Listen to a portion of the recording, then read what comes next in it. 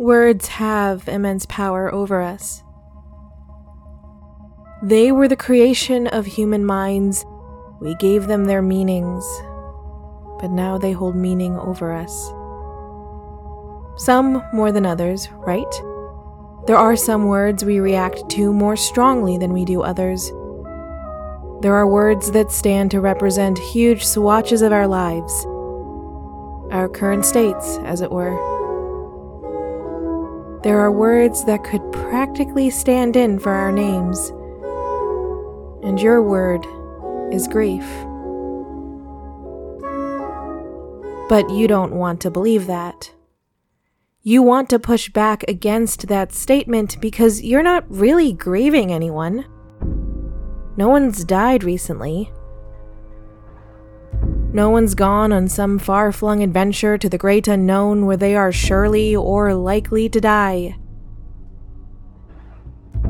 No one's really left you, regardless of how you define the word left. You and your partner are still together. A declined proposal is not really the end of a relationship unless you let it be the end. You can decide that this is the end of the road, that there was only one fork in the path, and if it won't be taken, there is nowhere else to walk.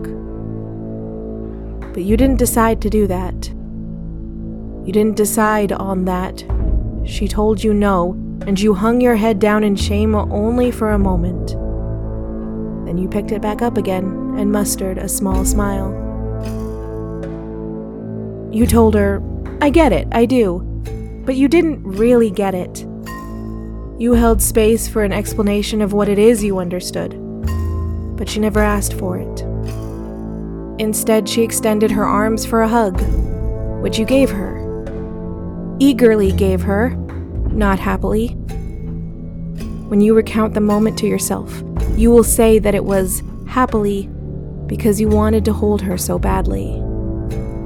Because you were desperate for some sort of comfort. Some grounding from her. A scrap, you called it, and then you chastised yourself for the thought. It was rude, you said.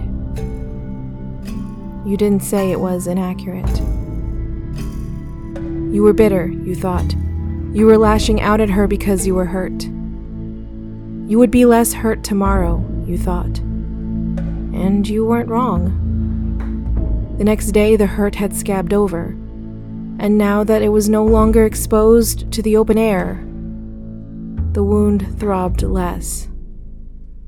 It throbbed less, and you felt better.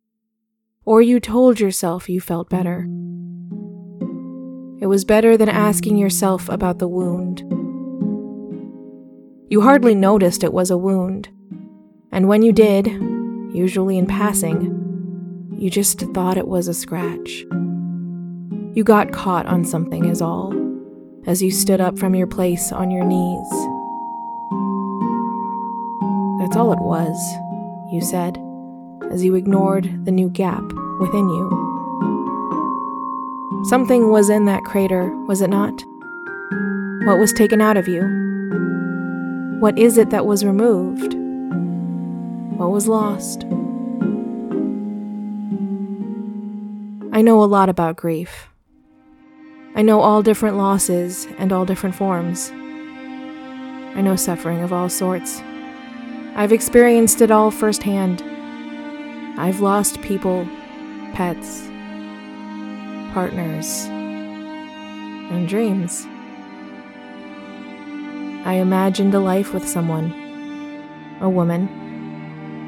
I imagined marriage, and not necessarily children of our own, but being a hub for all the nephews and nieces she and I kept accumulating.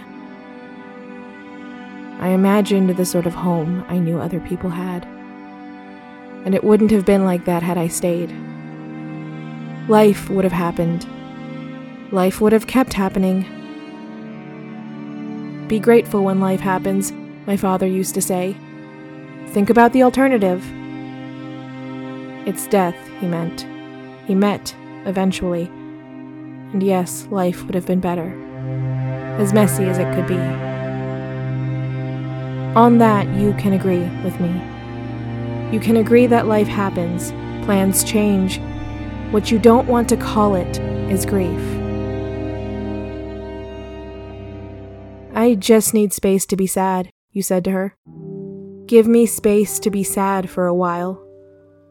And what is that sadness, by another name? No, it's not that I'm mistaken. It's that you won't say the word. You need to say the word. So much of what comes next to you depends on saying the word.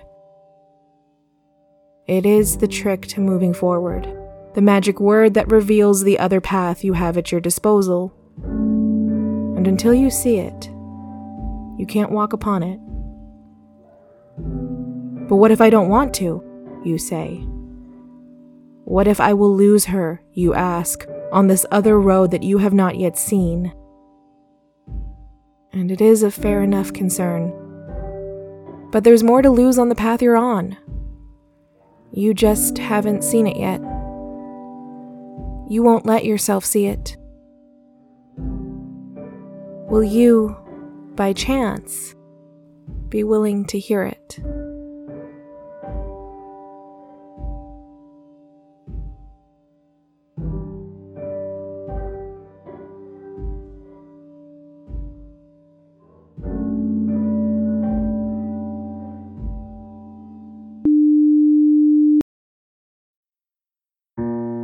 The Oracle of Dusk is a production of Miscellany Media Studios, with music licensed from the Sounds Like an Earful music supply.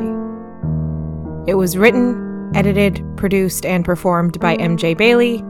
And if you like the show, tell friends about it. Or the quasi-friends that are still on your social media feeds because social norms evolved before words did. Am I right?